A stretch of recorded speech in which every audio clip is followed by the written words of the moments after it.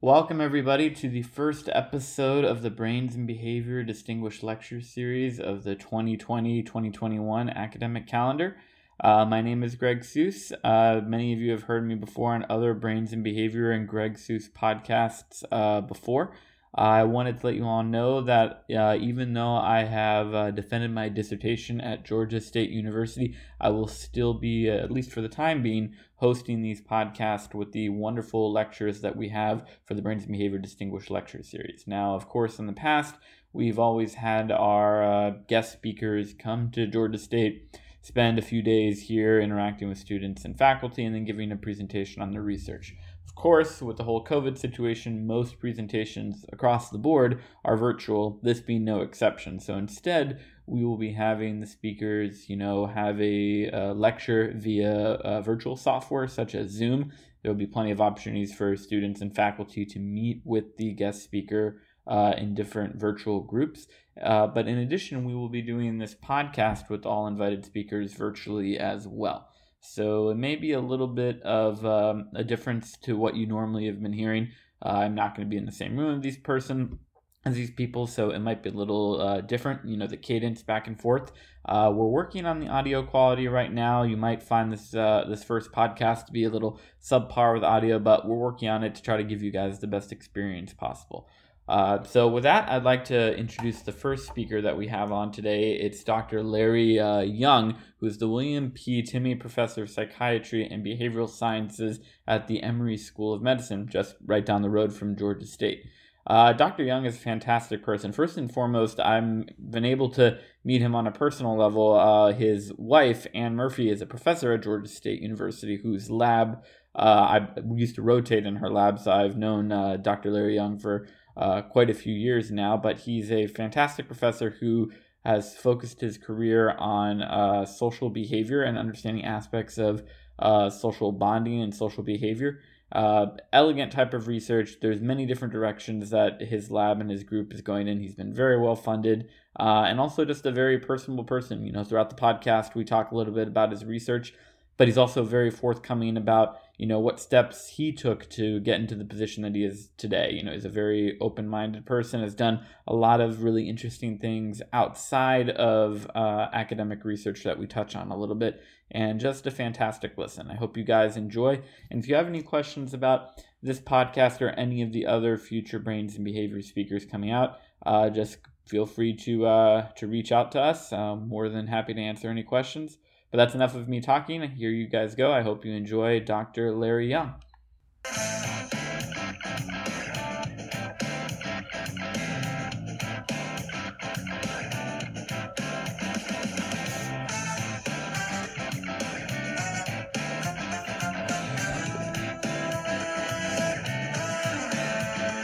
So I'm speaking with Dr. Larry Young, the William P. Timme Professor of Psychiatry and Behavioral Neurosciences at the Emory School of Medicine. So you're right down the road.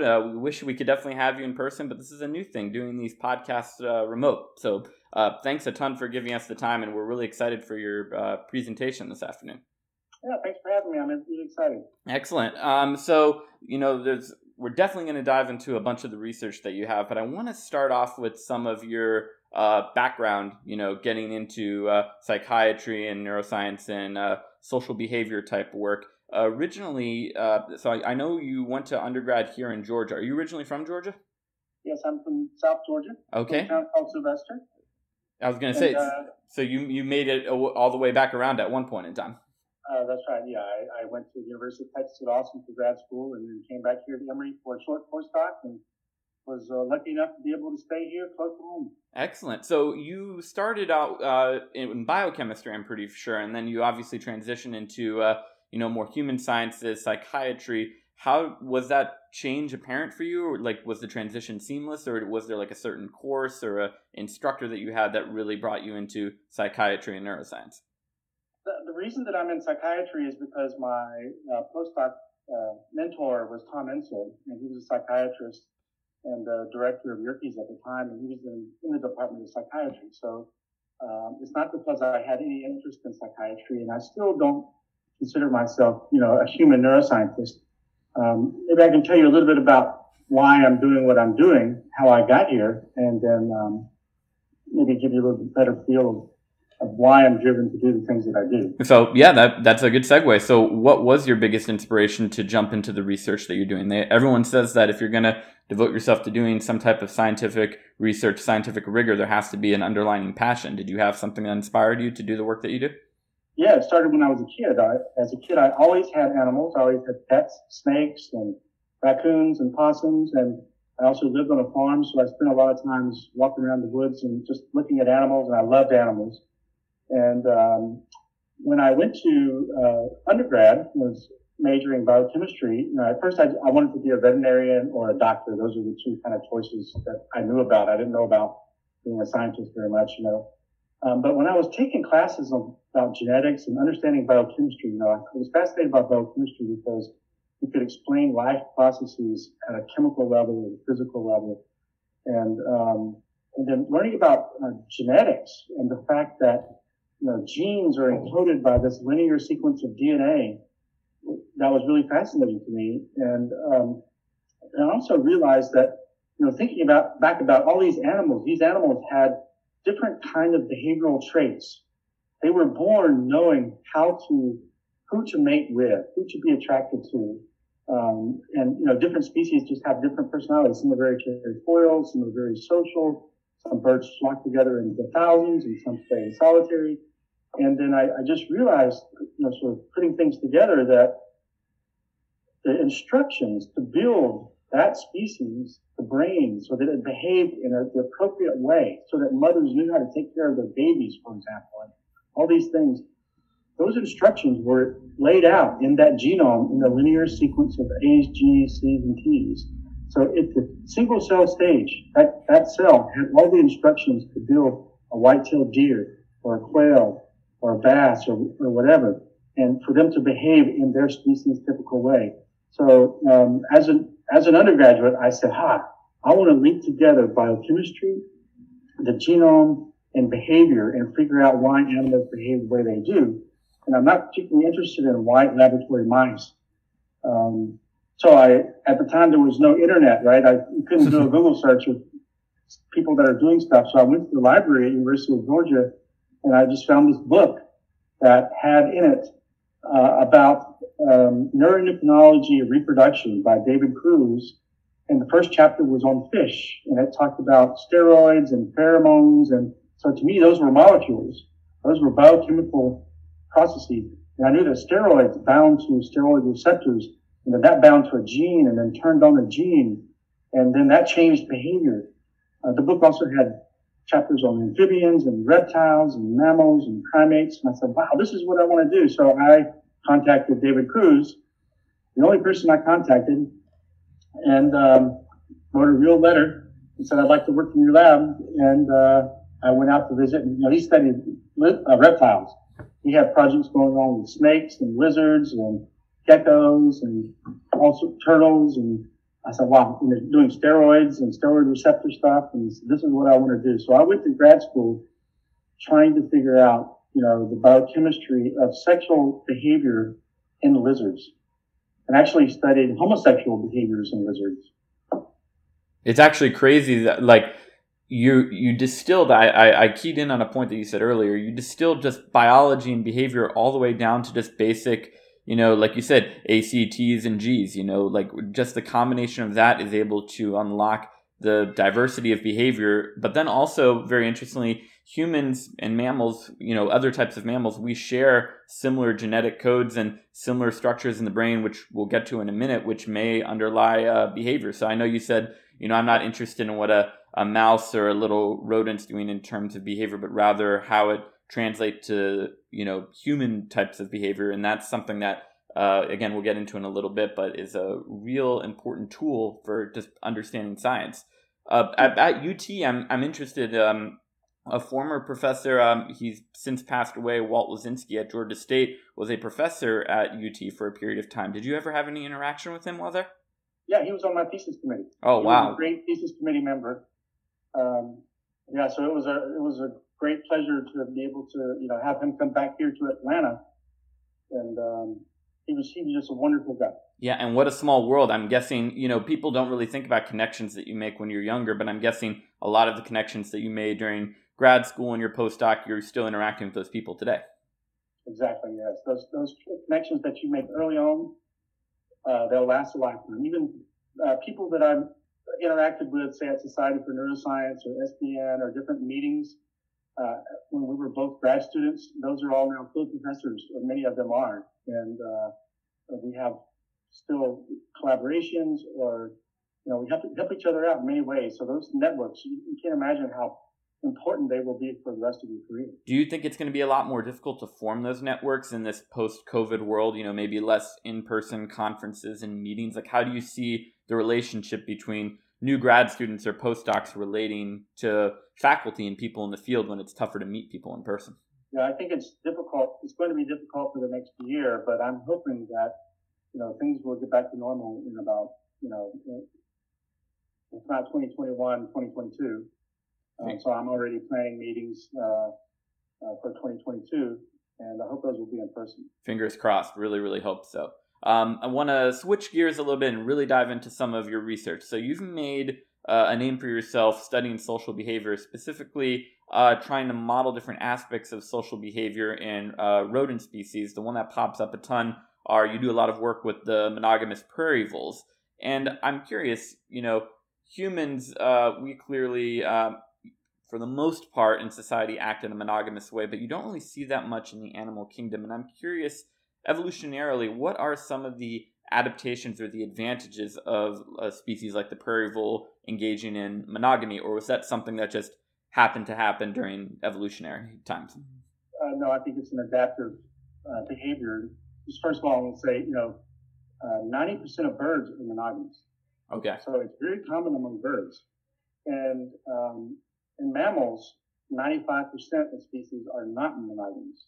So why is the difference? Well, one big difference between birds and mammals is that for birds, both the mother and the father are equally capable of help rearing the offspring, because they can both go get bugs or food and bring back.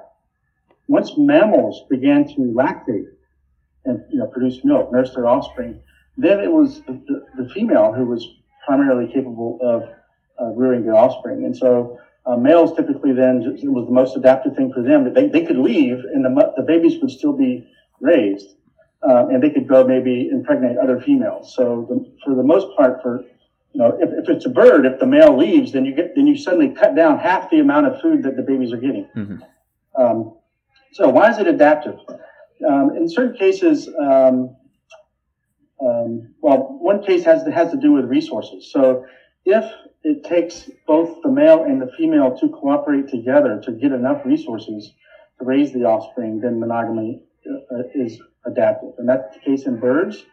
And I think it was probably the case in our ancestors, that because the babies are so dependent on the parents for so long, really long time, it would be very difficult for a single mother to be able to raise the resources and everything to raise that offspring. So if males were to cooperate and stay with the partner until the offspring got to be 4, 5, 6, 7 years old, it would be more likely that offspring would survive. Yes, no, that makes sense. It's kind of like the energy cost of, increasing your fitness. Like you need to put that initial cost in order to raise your young. So yeah, that makes sense. The other reason that animals can become monogamous is that the male is able to protect the offspring from predators. So, for example, you imagine if you're a vole in a certain environment in the prairie, and there are weasels that raid nests. So, if a male prairie vole was not monogamous, and he just mated with as many females as possible, and all these females had babies, and then the females would go off and forage every day for food. Maybe all of these babies would get eaten by the weasel. Mm-hmm. Those that are monogamous or socially monogamous, they can take turns, and the male can help protect the nest and make sure that he may only have a few babies, but those babies were likely to survive. Now, I'm curious, you mentioned environment, like you said, that where the prairie vole exists. Does that mean that environment can dictate, I guess, if you're monogamous or polygamous? Yes, so environment, so for example, population density. If the population density is very, very low or goes very low sometimes, then it can be hard to find a partner who is not already pregnant, for example, or whatnot. So, under those situations, or in the case of predators, they can select for monogamy. Now, so I think probably in our case, it was changes in our physiology and sort of the evolution of big brain and lung development and things like that sort of made monogamy more adaptive. But, if you look at prairie voles, prairie voles are not very much different from meadow voles. They look the same. They don't have different developmental time periods, but their environments are different. So, yeah, we obviously know environment does play a role, but you did touch on the brain, so something must be different between, a monogamous prairie vole versus a meadow vole. And I know you have some work showing it could both be in terms of different brain circuitries, but probably more importantly, receptor density of certain neurotransmitters. I was wondering if you could just give us a broad overview of what's going on with the neurotransmitter system in, a monogamous species. Yeah, so first let me just say that this gets to the reason why I'm studying the voles in the first place. Back to my original interest, I saw the voles as two different species that looked the same, but they had very different social behavior. And so I thought, it's not that I was interested in monogamy or pair bonding or anything like that. I only saw this as two species with very different behaviors, but the genome must be very similar. And I wanted to spend my career trying to figure out what's different in the genome that could give rise to these differences in behavior. And that's what I've been studying. So the prairie voles are very highly social, and they form these lifelong bonds between partners. And meadow voles, they look the same, but they're not that social. They prefer to be alone. They come together and have sex, but then after that, the mother raises the baby by themselves. And so it was a great opportunity to see what was different in the brains. And we knew from work before I started working with the system that oxytocin was important for pair bonding as well as vasopressin. So these two molecules were important. And so we looked at first to see if there were differences in the amounts of oxytocin and vasopressin in the brain, and we didn't see much at all, much difference. But when we looked at the receptors, the density of receptors is very different between these two species. And in particular, for example, in the nucleus accumbens, the brain's reward system pathway, dopamine pathway, prairie voles have a lot of oxytocin receptors. Meadow voles have very few receptors. If you look at vasopressin receptors, it's the ventral pallidum, which is the output of the nucleus accumbens. Prairie voles have a lot. Meadow voles have very few. And both of these areas are involved in addiction. And I think that pair bonding is kind of an addiction to a partner. And there's very similar neuronal processes that are involved in pair bonding and addiction. And one of the first studies that we did that really make this point was to take the vasopressin receptor gene from the prairie vole, put it into an adeno-associated viral vector, and then inject that into the meadow vole ventral pallidum. And we found that the meadow voles then could form partner preferences. So to me, that was like a revelation of like, hey, look, this means that a single gene, not changes in the protein, but where that receptor is expressed, it makes different circuits be responsive to these peptides, which then, modulates how those circuits are activated during things like mating. And that's what allows the animals to form a partner preference. That's the overlap with addiction. That it's funny that you mentioned that, like that totally makes sense. The idea of, being attracted or having, a sexual interaction with a partner falls under the same addiction pathway. And I'm curious, do other neurotransmitters like serotonin, dopamine, norepinephrine, does their receptor expression also differ in animals that are monogamous, or like how else does the addiction pathway follow suit? I don't know about serotonin and norepinephrine, and they haven't really been studied in terms of pair bonding. But I'm sure that they have some involvement. But the one that really is important is dopamine, right? So dopamine is involved in addiction. Dopamine is involved in reward. And dopamine is involved in pair bonding. It's not just oxytocin and vasopressin. You also have to have dopamine. It's the convergence of the two. And but dopamine receptors are not different between the two species much. I mean, there's some small differences, but it's the localization is not different. And that kind of makes sense because things are pleasurable to both. You still need sex to be pleasurable. You need the reward system to be functioning in all animals to drive them to do things that are adaptive. But what's special about the prairie vole and pair bonding is that you're linking the reward to the neural encoding of the partner. So now the partner cues are linked to the reward system, and therefore the partner becomes inherently rewarding. And so oxytocin's function is to funnel high-resolution neural encoding of the partner's cues, like the smell or the face, into the nucleus accumbens. Then synaptic plasticity happens so that then now that person or that partner is inherently rewarding, and the animal seeks that partner out. So what you're saying is similar to drugs or addiction, not just the partner can elicit this response, but like you mentioned, cues associated with the partner, perhaps the environment, discrete cues, those also act in a similar way. Right.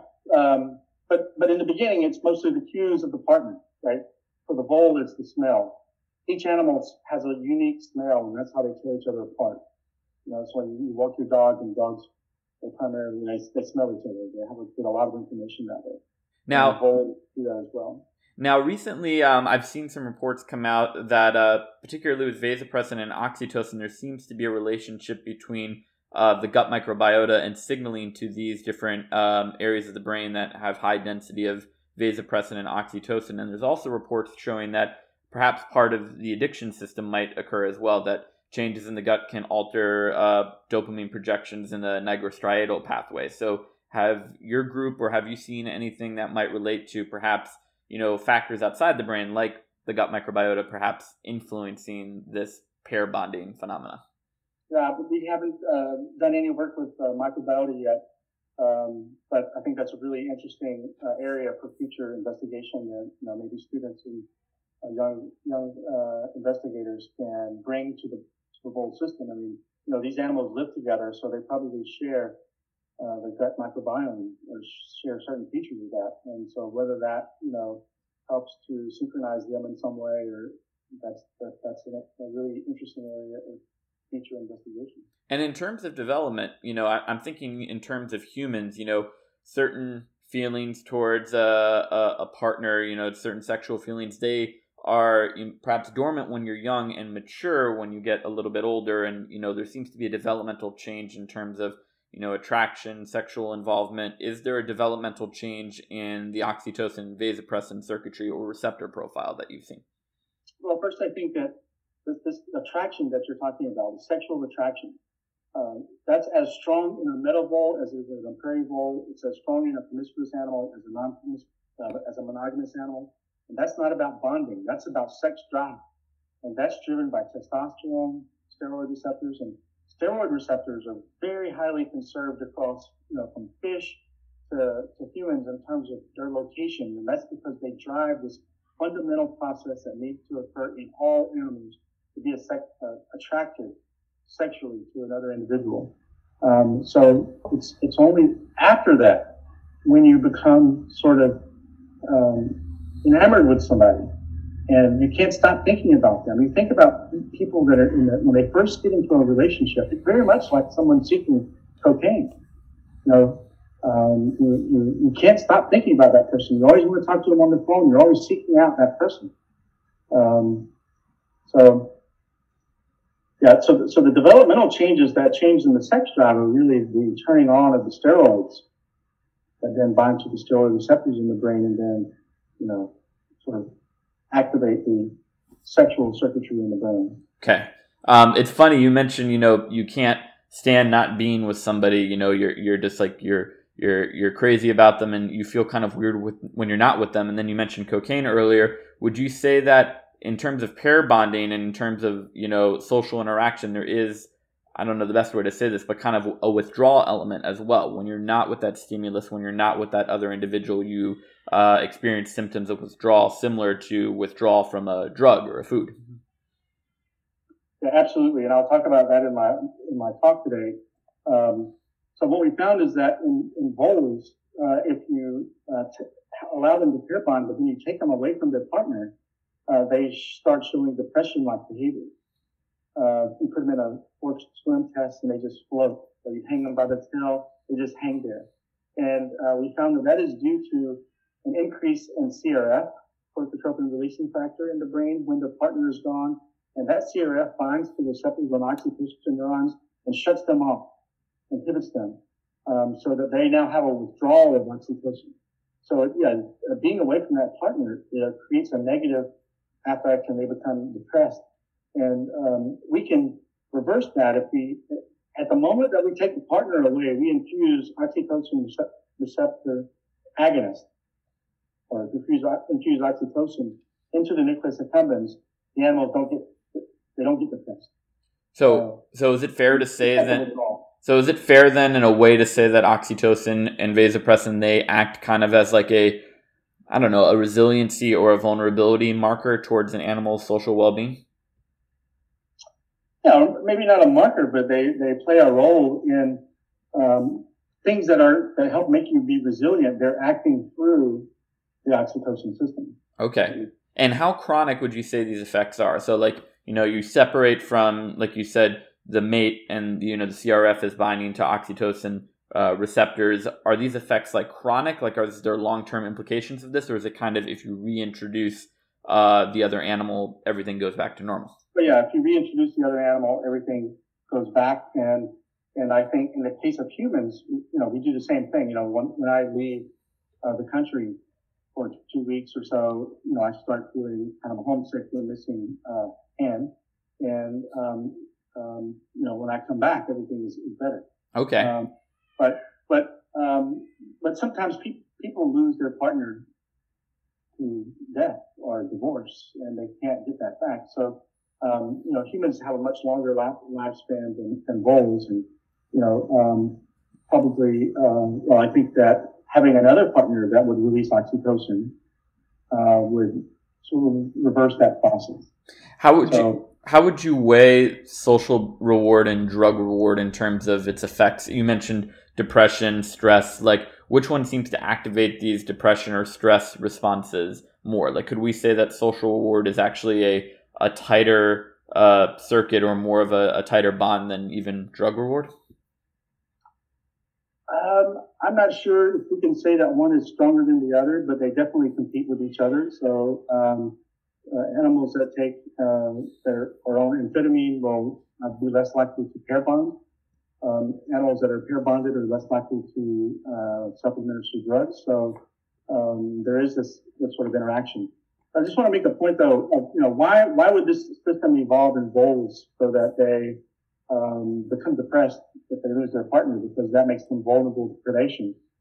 And I think that is the long-term effect of a very adaptive process that basically keeps these animals together in the pair bond for a long period of time.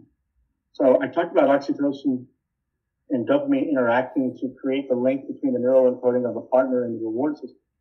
And that's the very beginning of the bond formation. But what happens later on, we know in relationships, the quality of relationship changes over time in long-term relationships. In the beginning, it's like the very beginning of addiction. You can't stop thinking about the partner. Mm-hmm. But then later, it's much more sort of like you just feel bad about being away from your partner. And I think, for example, in these voles, every day they have to go forage for food. And what's to keep that vole from just going out foraging and then just keep going to find another female or find another male? And I think that this system of withdrawal, just like a junkie experiences withdrawal, and that makes him go back to using the drug. Although he may tell you he doesn't want to use that drug, but that withdrawal is drawing him back. That's what's drawing these voles back to their partner every day. So it's kind of the yin and yang of pair bonding and oxytocin. It is the beginning, the formation of the bond, and there's this maintenance of the bond that holds it together like glue. So it's kind of like a transition from positive reinforcement to negative reinforcement in a way. Exactly. Wait, that's crazy that it really follows a similar timeline, like you said, to like a junkie with a certain addictive drug. That's nuts that it kind of follows like the same type of, I guess, trajectory, as you could say.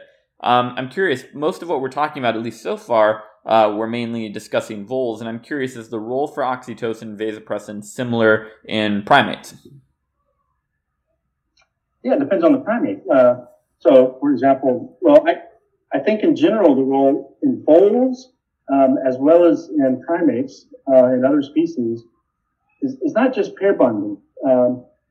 When oxytocin interacts with dopamine in the context of mating, yeah, it's involved in pair bonding. But more generally, what oxytocin does is help the flow of information through the brain, social information. It makes social cues more salient. So in a rhesus macaque who is not monogamous, but social cues are very important still. They need to know where they fit in a situation. Oxytocin is very important. It's important in recognizing individuals. But if you look at marmosets are monogamous primates, and oxytocin does seem to play a role in that pair bond relationship, and they have oxytocin receptors in the nucleus accumbens, whereas rhesus macaques do not. So, I think the general role of oxytocin is really to facilitate the flow of information across brain networks. I call it the grease of the social brain. I was going to say, it probably just depends on what your social cues are. Every animal's social cues are different, so it's probably specific to where you are and what's adaptive to you. Right. So, for example, in mice that are not monogamous, but oxytocin is also involved in maternal care. Pups, when their pups are off the nest, they emit these ultrasonic vocalizations. And for a virgin female, those are not particularly salient. They're just another sound in the environment. But if you can stimulate oxytocin release into the auditory cortex, then suddenly the auditory cortex becomes very highly responsive to pup calls. So those pup calls now they rise in salience. And now that female can't stand that. She goes over and picks those pups up and brings them back to the nest. So maybe mothers experience the same thing when they hear babies cry. When I hear a baby cry, it's just another sound in the environment. Well, maybe I shouldn't say that. No, I know exactly. We have a little one ourselves, so I totally understand where you're coming from there. Curious, you did mention the females. So is it fair to say, I know we don't look at every single organism, but is there a sexual dimorphism in the brain when it comes to oxytocin and vasopressin? And does that differ depending on, primates versus rodents? Like, is there maybe more of a tighter vasopressin oxytocin between males and females in, let's say, prairie voles, but it's a lot more different when you look at rhesus macaques? I don't think there's much of a difference in oxytocin system between males and females in most species. Some there may be subtle differences related to steroid hormones. But the sex dimorphism in vasopressin system has to do with vasopressin itself. So Herta Ries did work back, I think, around 1983 or something, showing that vasopressin system is very sexually dimorphic, with males having much more, particularly in certain brain areas, than females, and that being driven by testosterone. So I do think that vasopressin plays a more important role in males than in females, but it's not exclusively different. But oxytocin, I think, plays a role in both. And let me just take advantage of this discussion to bring up this difference between what I think the fundamental differences between oxytocin and vasopressin function are. Oxytocin originally, in mammals at least, was involved in maternal behavior, giving birth. It causes uterus contractions, it causes the milk letdown reflex, and then it causes the brain, the mother to be highly tuned into the baby and be responsive to that baby. Vasopressin, from work done by Elliot Albers, going way back, was known to be involved in territorial behavior, scent marking, right? And so vasopressin is a very male-typical macho social behavior peptide. It stimulates aggression, territorial behavior. Oxytocin stimulates nurturing.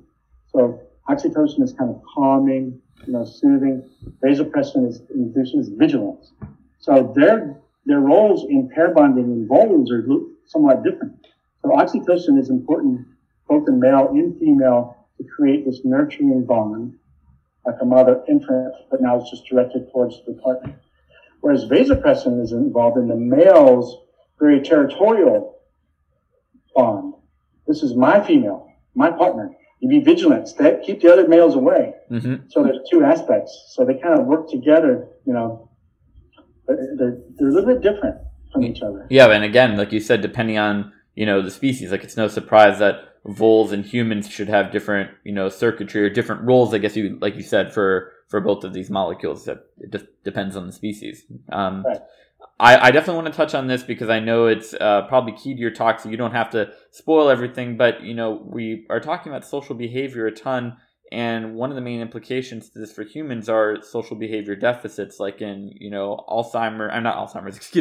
autism spectrum disorder. And so, if you want to give me the quick pitch as to what types of ideas are you thinking based on this understanding of vasopressin and oxytocin that we might be able to use to study some of the deficits in autism? Well, because of work like that we did and others showing that oxytocin is involved in social bonding or processing of social information, social recognition, people many years ago started asking whether people with autism had dysfunction in oxytocin system. And there were some studies that suggest that, and even there are studies in rodent models of autism that show that they have less oxytocin neurons. But from my perspective, I come at it a little bit differently. I don't think that autism is caused by a lack of oxytocin. But what I do think is that, if you take the mother, before she gives birth, maybe baby cues are not that salient, but when she gives birth and when she's nursing that baby and that oxytocin is flowing in the brain, then suddenly social cues become very, very important, right? Like I said, it's the grease of the social brain. It makes you pay attention to social cues. Well, people with autism are awkward at social interactions. They tend not to look into the eyes. They don't read emotions very well, maybe because they're not attentive, maybe because eyes are not salient. And so it suggests that maybe if you could activate the oxytocin system, regardless of whether there's a deficit in oxytocin in autism, but if you can increase it, like happens in a mother when she's nursing, then you may be able to increase the salience of social stimuli in a social setting. And maybe, for example, even during a therapy where, behavioral therapy works better than any drug to treat the social deficits in autism, but it takes a very long time. Mm-hmm. But what if you could, increase the salience of the therapist's interactions so that now that the person looks into the eyes, oxytocin makes people look into the eyes of others. It helps them read emotions. And maybe that will be, how you can increase the effectiveness of behavioral therapy in disorders like autism. Or maybe even, so the problem with oxytocin, though, is sniffing oxytocin, not much of it gets into the brain. Mm-hmm. So I think that what we have to do is figure out, the next generation therapies, drugs that will target the oxytocin system somehow, either make the brain more sensitive to oxytocin or evoke oxytocin release, for example. Can it cross the blood-brain barrier? Is it possible to take something peripherally that can get to the brain? Yeah, there are things that of course, there are lots of drugs that you can take peripherally that can get into the brain, but what you got to do is figure out one that can get into the brain and either bind to the receptors or stimulate release. So, for example, ecstasy. Ecstasy gets into the brain and it induces oxytocin release. There are other effects. Not all the effects of ecstasy are due to oxytocin, but maybe some of the, for example, there are studies in rats that show if you take male rats and give them both ecstasy, they do something that they would never do. They sit there, they lay down together, and they maximize their skin contact. They just lay in the cage and just they have that skin contact. Mm-hmm. If you block oxytocin receptors, they don't. So maybe that's a massive, release of oxytocin plus some serotonin mixed in.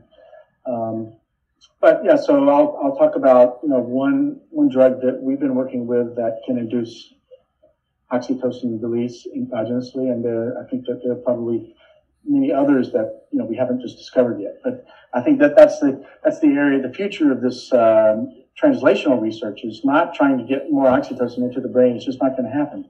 But how to evoke endogenous release. Definitely seems like a better idea than giving ecstasy to patients. That definitely seems like a better idea. Autistic patients, yeah. So we only have a few minutes left, so I just wanted to touch on some cool, fun facts I found about you. Anne told me that a while back you actually went to India to teach Tibetan monks neuroscience, which that just seems crazy off the top of my head. I was wondering if you could just tell me a little bit about that experience. Yeah, I went with my daughter, and we went up to Dharamsala. We spent a couple of weeks teaching neuroscience to the Tibetan monks. These guys, most of them were born in Tibet, and they crossed over the Himalaya mountains when they were 7 or 8 years old to come to Dharamsala, where the Dalai Lama is, to learn at the monastery. And they were adults now, and they wanted to know about the brain. And, they also learned about evolution and lots of other things, but I was involved in teaching them about the brain. And that was really, really a great experience, teaching them, for example, about oxytocin and bonding and love and things like that, and many other aspects of neuroscience. And she actually got to meet the Dalai Lama. Wow. And and we put together a textbook. So the Dalai Lama's current textbook is about 2,500 years old, right? So he wanted, another one, and he said he knows that science moves a lot faster than philosophy, so religion. So he wanted one he realized it would only last about 250 years. So for the next 250 years, they're going to be using the textbook of the facts that we believed about 6 or 7 years ago. That's awesome. Anything they taught you that's helped you in your career? Well, yeah. I mean, when I would tell them about how oxytocin, for example, induces maternal behavior in sheep, that you can give oxytocin to a female sheep and she'll, start taking care of her baby. One guy raised his hand. He said, "No, that's not right." He says, "I know how to induce maternal behavior in sheep, that doesn't take care of their baby." And he said, "You put a dog in front of it, lamb." There you go. Now the dog, and so, and then I started thinking, well, yeah, that's probably because that's eliciting, chemical responses in that female's brain somehow, and then inducing the maternal behavior. But he didn't think about the brain aspect. He didn't really care about that. That's not important to his experience. But for me, hearing his experience, and made me think a little bit differently about, how the brain is working in terms of maternal behavior there. Well, final question I have right here. I don't know if you've been asked this before, but give me the pros and cons of being married to another scientist. We have to block her so she can't hear this. Yeah, I was going to say, we'll take this part out afterwards, but I'm always, yeah. No, I think, the pros are, we share experiences. So we know, we can relate to the stresses that the other one is experiencing about deadlines for papers or too many, reviews or students' problems or all these kinds of things.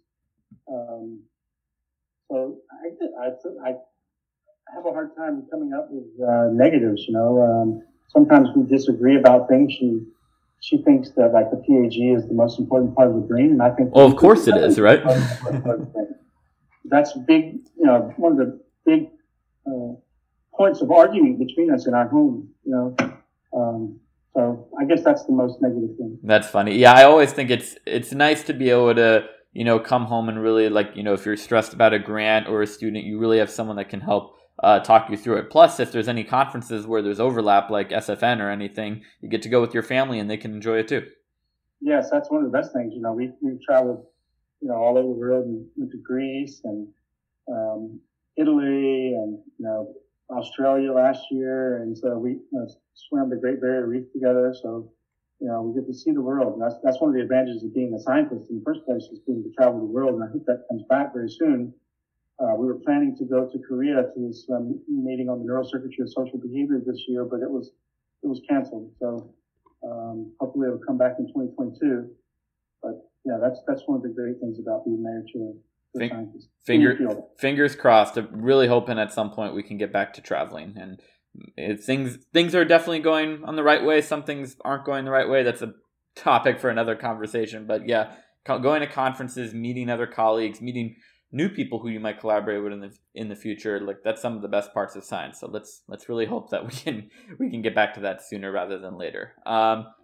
Dr. Young, thank you so much for your time. We really look forward to your presentation. This has been fantastic, and I know you're right down the road, so maybe at some point we can see each other again in person. But until then, just again, thanks for talking about your science. Okay, thank you. Awesome, thanks. Bye-bye. Thanks so much again to Dr. Young for joining us today. It's tough being able to do these podcasts and not having the guest right in front of you, but thank goodness for Zoom, all these virtual conferencing systems, we're able to go ahead. And, I encourage everyone, even though we can't participate in these types of talks and sessions in person, please go ahead and log on to Zoom, watch these talks in person, listen to podcasts, still try to engage in the science. I know it's different, but it's a really good way to continue to touch base with what's going on in terms of really cool cutting edge research out there. So hopefully, we'll get to a point where we all get to meet in person again. But in the meantime, hopefully this satisfies your appetite. So thank you again so much for watching. Stay safe, everybody out there, and I'll talk to you soon.